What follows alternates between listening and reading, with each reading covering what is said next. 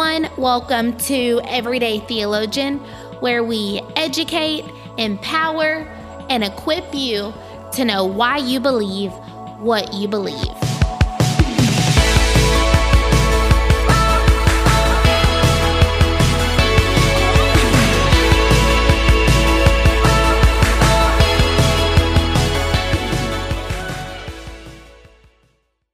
Hey everybody, welcome back. Thanks again for joining us. We have a special guest. You probably recognize him from season 1. This is Adam. Hey Adam, welcome. Thank you. Glad to be here. He wrote a book that we talked about in season 1. It's about discipleship. And this is part 2 of 5, right? Yep. And we're going to dive into this book, which I have had the opportunity to read a little bit of, and it's wonderful, you guys. You're going to love it. So, Adam, if somebody's listening and they don't remember you, can you kind of tell us a little bit about yourself? Yeah, absolutely. My name is Adam Erlichman. I am a pastor, author. I'm a discipleship pastor at the Cross Church in Wiley, Texas, which is sort of East Dallas area. I just begun there, been there about 4.5 months, loving it. Our family just kind of getting set and settled in there. I've got background in young adult ministry, student ministry, groups, discipleship, leadership, development, and so do all of that fun stuff. I've helped out with the Denton Baptist Association's leadership training conference, and just recently have jumped on board with spiritual formations team with the Southern Baptists of Texas Convention with Phil Todd, and so excited to jump into that and help set some different calendar events for the state of Texas, discipleship events, equip, some consultations, some trainings with churches around. So just, that's me, what I do. And I think the most exciting part I get to do is being involved in the local church. That's what I love. It's what I enjoy, writing books, on the side that kind of scratches an itch for me. You have a lot happening. That was a lot of stuff that you are involved in. It is. And I'm also married, right? My wife, Anna, we've got 3 boys, Judah, Tyson, Deacon, 9, 7, 5 years old. I mean, they are rough, tough, tumbling, high energy, destructive, sweet boys. They are best frenemies, okay. Right? Laugh and cry all in the same minute. So we got a lot going on. Yeah, we got a few things going on, you could say. And your first book, do you want to kind of tell us a little bit? I know a person can go listen to his podcast on season 1 about it was titled "What is a Disciple?" But go ahead and tell us a little bit about the first one. Yeah. So this first book I wrote really just out of a personal experience. I got saved at 19, had no clue what it looked like to follow Jesus. It was very confusing, and so this is just a very practical biblical approach. And look at, well, what is a disciple? What's the New Testament say a disciple is? And so I self-published this, had really no intentions. Again, I was writing just out of personal, kind of worship and connection to the Lord in my off days, and thought, well, I'll just put this out there. Didn't have a marketing plan, nothing. And bam, #1 new release on Amazon and Christian discipleship, bestseller. It's still selling. It's and so I'm like, sort of, okay, well, I guess the Lord wants me to do this more, so I'm going to continue. And so this book, it's available on Amazon right now. There's a discount promo going for the month of September, leading up to publishing my new one in October.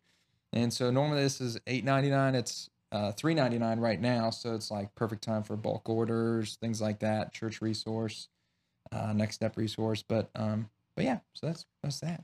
Awesome. So this was book number 1, and then book number 2 is called How We Grow Heart Posture. Yes. How We Grow Heart Posture. I nailed it. And would you encourage a reader to read them in order? You don't necessarily have to. Okay. They are not chronologically set up that you have to read the first one to understand the second one. There's a 1-page summary in the second book that kind of helps, cover the first. But, getting both of them wouldn't hurt. Okay. Yeah.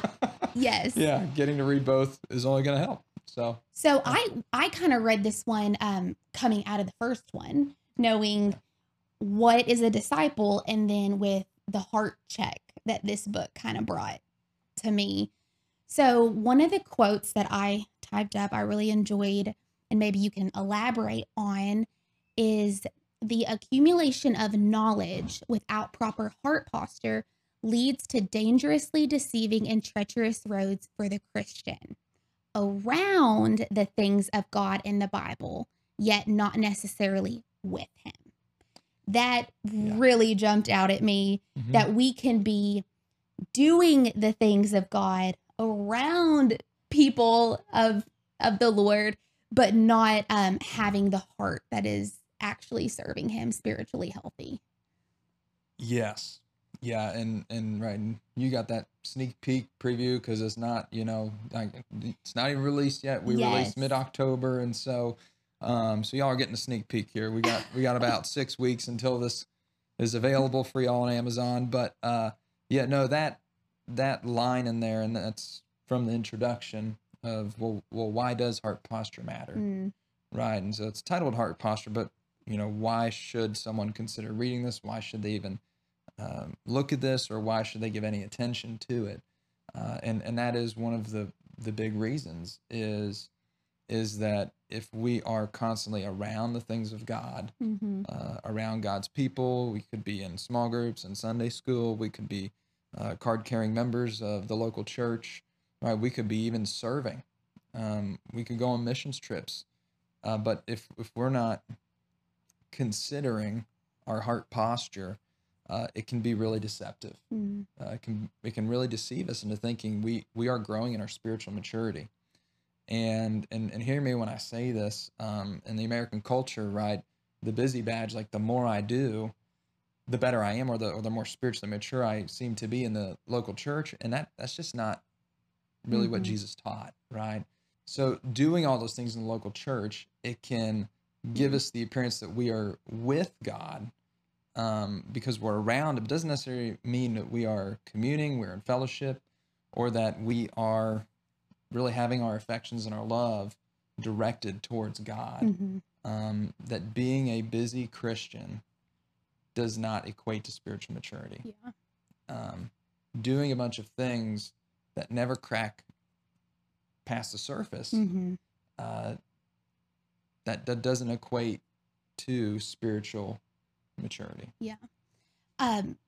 Another thing that you kind of carry on with this thought process in the book is what happens to a Christian when they're serving, but they don't actually have delight in their heart. Yes. Yeah, and that's exactly like right connected to that statement. Right? It's and this phrase isn't in the book, but I use this a lot when we're training people, or we're teaching, we're encouraging people with taking next steps in their faith at our church. And it's this, and actually I say it to our staff a lot too, is, hey, we don't want any starving chefs. We don't want any starving chefs who are serving the bread of life to everyone else, but they're not eating any of it themselves. And so, you've seen that person, maybe not, hopefully you haven't, but maybe you've seen that person in your church where, man, they are serving and they're doing all these things, and you're like, that person looks like they hate doing this. That person looks like they don't like people or enjoy anything about this process. And there's this begrudging, like, well, I guess I'll do it, or God's going to lightning bolt me, or, I guess I'll serve in the church. Or I might be guilted by my friends or by my pastor. And it's like, no, that's could be the manifestation of, being around the things of God, but not with God, and not looking in, not reflecting, not considering the heart posture of, well, why do I do these things? Because look, it's really easy to know the Bible well and not have to emotionally engage with it. Now, when I say emotionally, like, I am not making an argument in this book, just for full clarity here, don't want any misconceptions. I'm not making an argument for sensationalism. I'm not making an argument for emotionalism or experientialism in the local church, that we need to just let our emotions guide everything. Mm-hmm. That I think some of the younger generations, really latch onto, can lead to subjectivism, just this Mm-hmm. relativism with no absolute truth, not at all arguing in that direction. Mm-hmm. Okay, right. So, but what I am saying is that there needs to be a healthy embracement of our emotions, Mm-hmm. and to connect that to the things that we are doing, because I've known men who know their Bible really well, but are awful husbands. Mm. They're awful fathers. There are people who know their Bible really well and are sleeping around with their tennis coach, right? Mm. Like just examples. Yeah. It's like, so how can someone be there every Sunday? How can they be engaged in hearing the Word of God, Mm-hmm. maybe even teaching the Word of God, and yet still walking in a life that is contrary or opposite to the things that they say Mm. on that Sunday morning, that they might be around the things of God? Yeah. And your argument, which I agree with, is it's because their heart is not in the right place. Yes. Yeah. And personally, in my own walk with the Lord, I feel like this is something that every Christian can and should be doing heart checks along the way. Hopefully we won't get to a place of some of the things that you've described, of the examples. But I mean, I can even think of times in my own life where I, was signed up for 10 things. And instead of being joyful and producing the fruits of the Spirit, right? I'm like, I have to do all of this stuff. And when I was reading your book, I was just thinking of, yes, like there was memories coming back to where I should have, I needed your book at that time. So I could have checked my heart. So then. sorry, I took so long. It'll be here in mid-October. No, but that is such a good point to bring, I think, to every Christian, that this is relevant. We should constantly be checking our hearts. Yeah. And now I'll go to the opposite extreme, right? So Mm-hmm. I didn't write this book as an overreaction to the duty-bound, heartless, Mm-hmm. just do it because it's the right thing to do. You don't need to know why, right? I'm not writing an overreaction to that, to this emotionalism appeal. But rather what I would say is, if you're like, I don't know what my heart posture is, and you get tied up with, I don't know what my true motivation is, I would also say, don't park the car, right? Like, get the car moving, because, it's a lot easier to steer the car, like when it's driving, right? If you're parked, it's really hard to move the steering wheel, number one, and it doesn't do anything. So I would also say, if you're like, well, my heart just isn't right, I can't serve.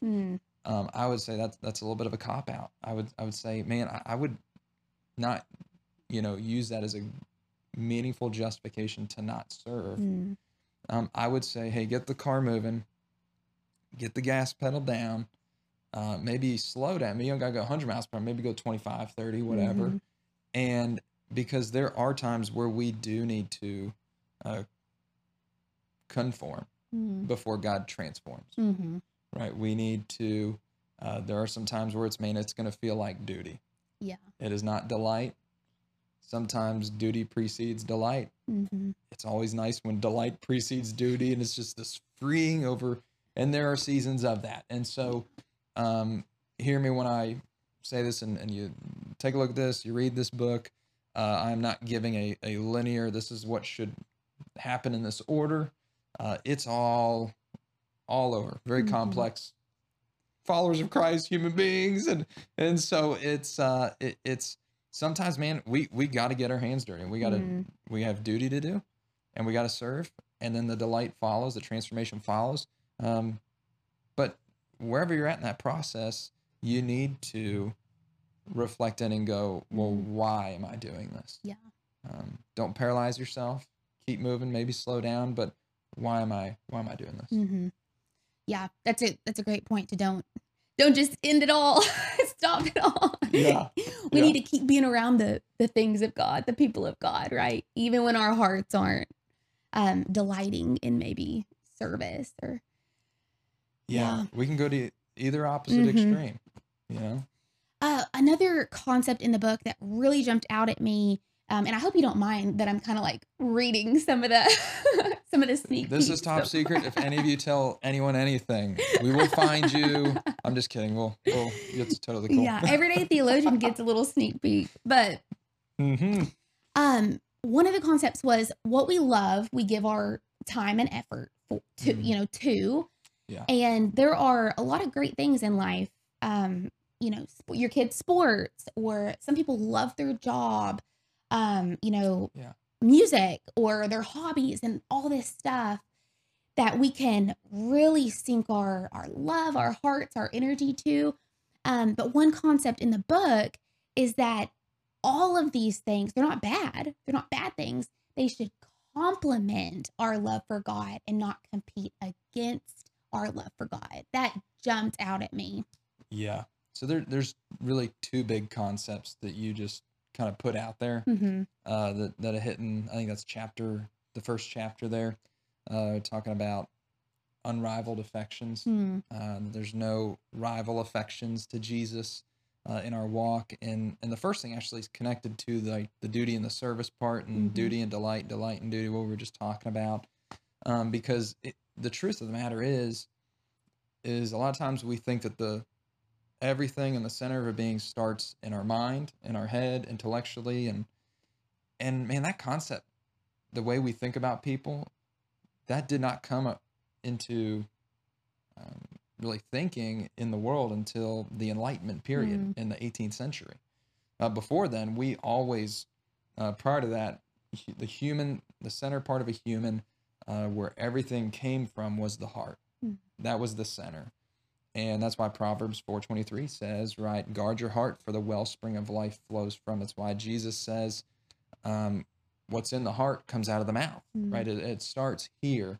And even in the book of Proverbs, I mean, right, the wisdom literature, you would think, okay, wisdom, you would think brain, mind, right? Much like the Enlightenment, would say, we're sort of these thinking things on sticks, just walking around. And it's like, no, far more complex than just logical. Our emotions drive so much more of that than just our deductive, logical processing and reasoning. And so the heart is the fulcrum.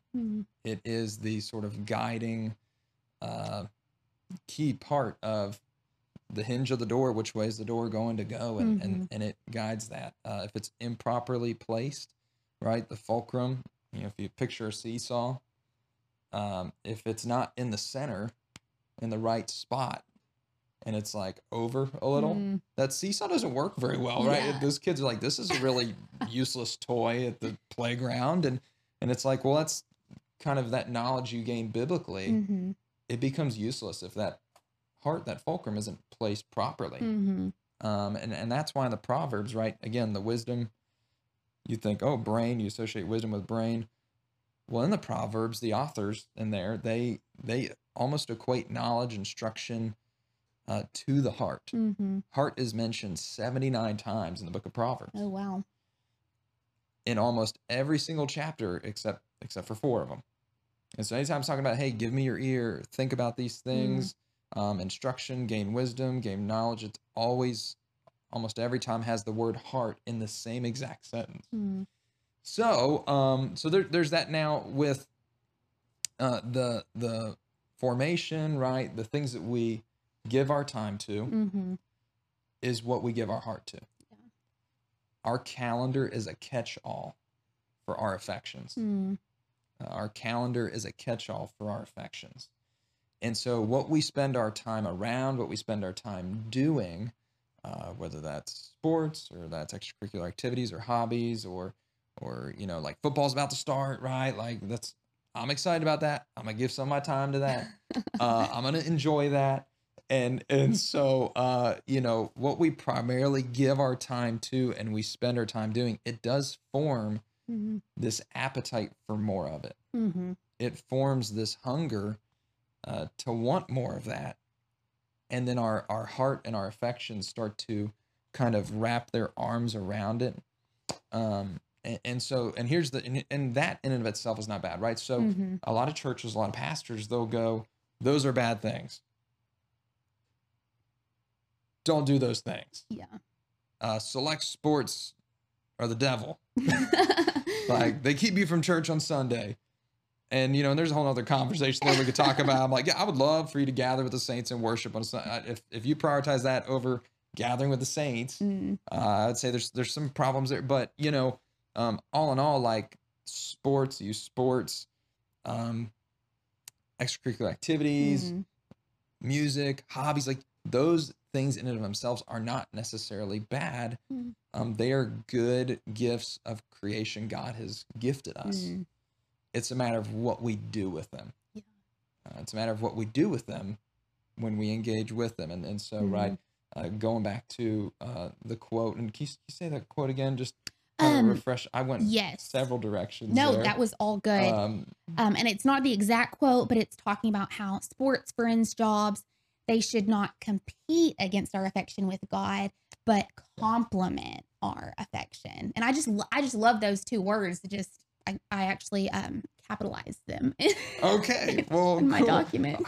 Well, hopefully we can help people capitalize it in their lives. Yeah. And so, pastors, church leaders, they will see all those things I just talked about, and they'll go, "Those are competing." Whereas I would say, I think more accurately, scripturally, biblically, they are complements. I don't think they're the enemy of our affections. I think that they are a gift and an aid to help turn our affections to God more. Right. And so here at a very practical level, just kind of give this example. I love baseball. My boys play baseball. I coach my oldest son's team. Like, I love it. I love seeing my son hit the ball. I love seeing him pitch. When he experiences joy, like, it's my joy double. Oh. Like, I mean, right, it just brings tears to me. And I'm going to stop because it's going to go there in a minute. And, and so, like, I love that. Now, in that moment where I experience that joy and just that thrill of seeing my son enjoy this gift from God, I can either go, I want more of that. Or I can in that moment, right? Because I'll never get enough of that if I just keep trying to, I want more of this, I want more of this, I want more. Like, at some point, my son's not going to play baseball anymore. Right. Yeah. It's not, and so it's going to end. And so I can either endlessly grasp for more of it unsatisfied, or I can, in that moment, internally, turn my eyes towards God. I can turn my heart towards God and just thank him. Yeah. I can just go, God, thank you so much for this. Thank you for baseball. Thank you for this gift. Thank you for my son. Thank you for this moment right here. You are so good that you've given this moment right here to me. And again, that's like, I just gave you like a 5-second snapshot of a worship experience that Adam has on the baseball field. Tuesday night, Thursday night, Saturday morning, like, right, not in a Sunday morning, didn't need a band, didn't need, just this, spoken word of, or this prayer. It was just this, I experienced something with my boy, and I just got to take it and go, thank you, God. Yeah.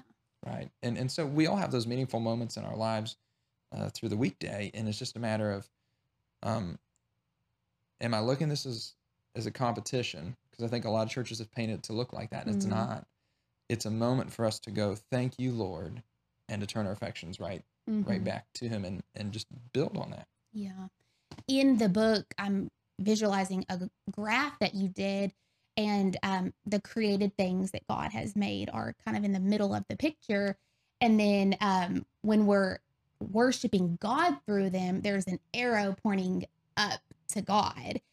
So these, like you're saying, none of this is bad stuff. Monday, Tuesday, Wednesday, we're not always at church on those days, but we can be worshiping God through, like you just gave the example, when we have a moment of, I love this created thing, thanking him for it. Yeah. It's such a beautiful picture that you painted in your book. So, yeah, I'm so excited for the readers and the people listening right now to grab it, because I often think, Christians, believe, well, on Sunday, we're going to worship the Lord and allot these 2 hours to him. Huh. But as a disciple in your first book, we know it's our whole life. Right. Yeah. So, Yeah. It's not just, right. Something happens in a couple hours Sunday morning. There's yeah. 168 other hours in the week. Yeah. And in that picture, that kind of illustration, Mhm. right, it's there's this, again, this falsity that we just think worship only happens on a Sunday morning, but the truth is what makes us image bearers or made in the image of God. One of the things we have that nothing else in creation possesses is we are worshipers. Mm. And so, like, y'all worship every minute of the day. I worship every minute of the day. John Calvin, he sort of said this, and I love this quote.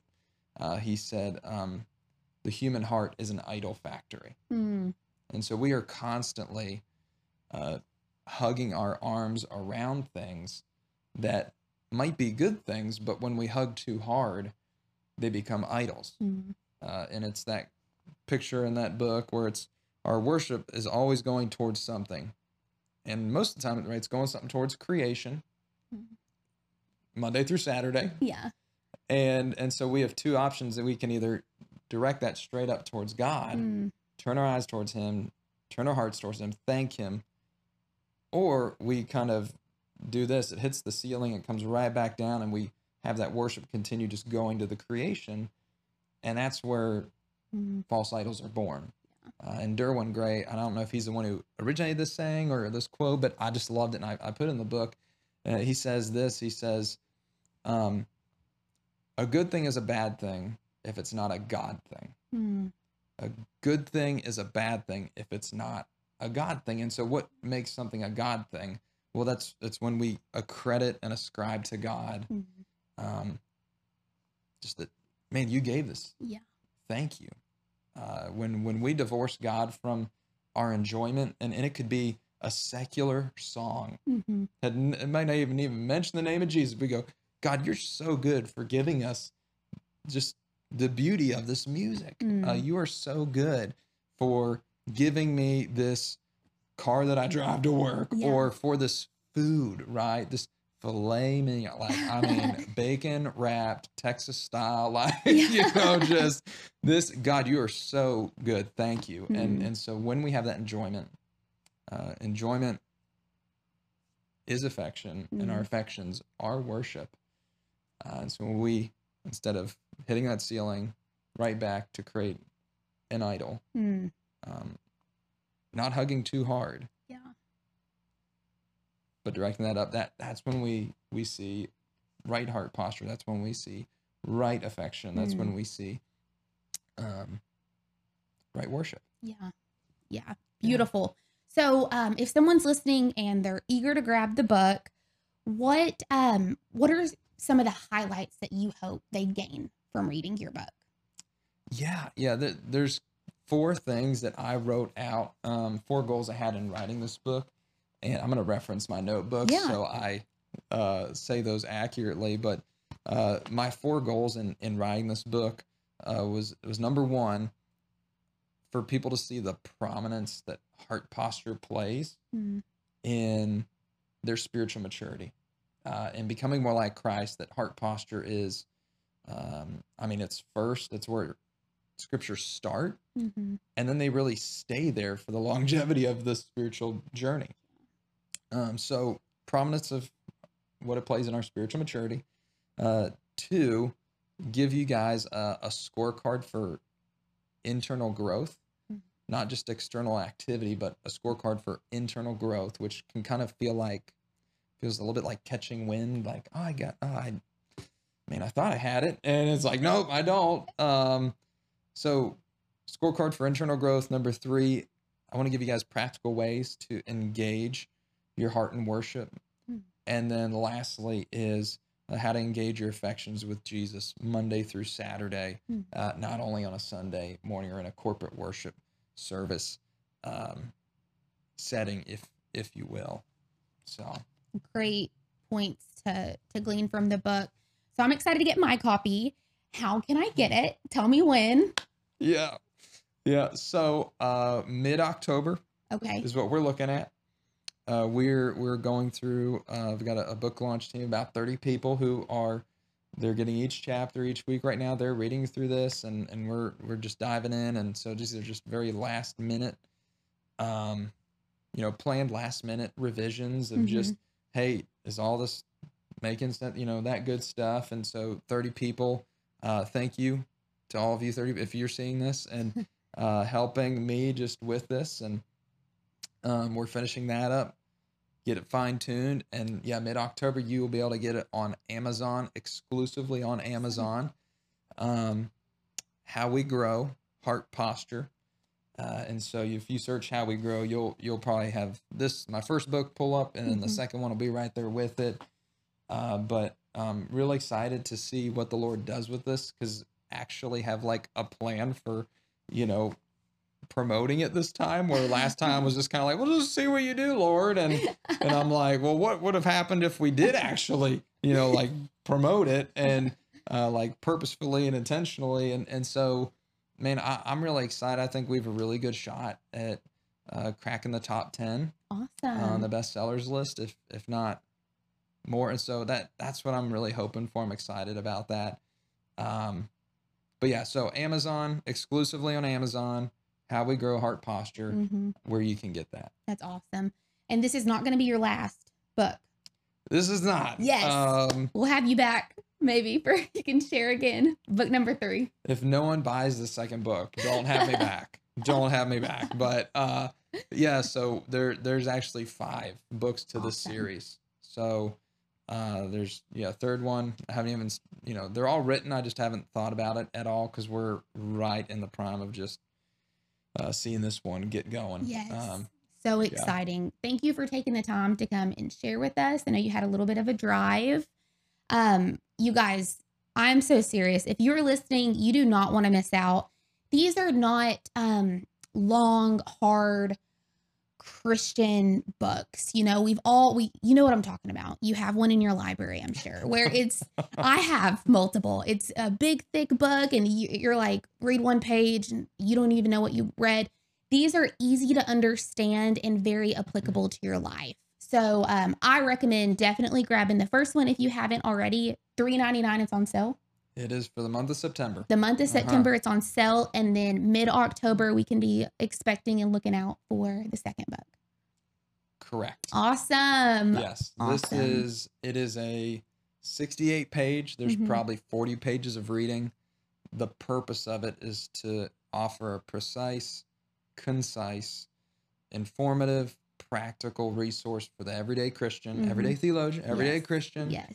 And that's why I started this series. That's why I wrote this. These are eventually, my hope is that these can be resources for local churches, that they have giveaway resources people can use and just take and get. Me and Charlie have already read the big books that are in your library you don't want to touch. And so we combed through those and we said, all right, this right here, this is what we're going to give people, and we're going to help you. Because we think there's just amazing stuff in there, and it can change your life. Yes. And that's why we do this. Yes.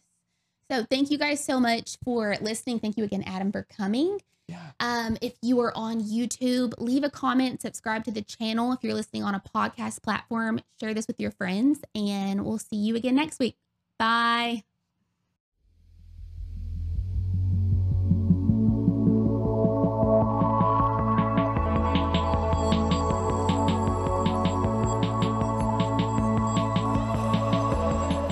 Don't forget to check out everydaytheologian.life for more biblical and theological resources, and also some exclusive merchandise.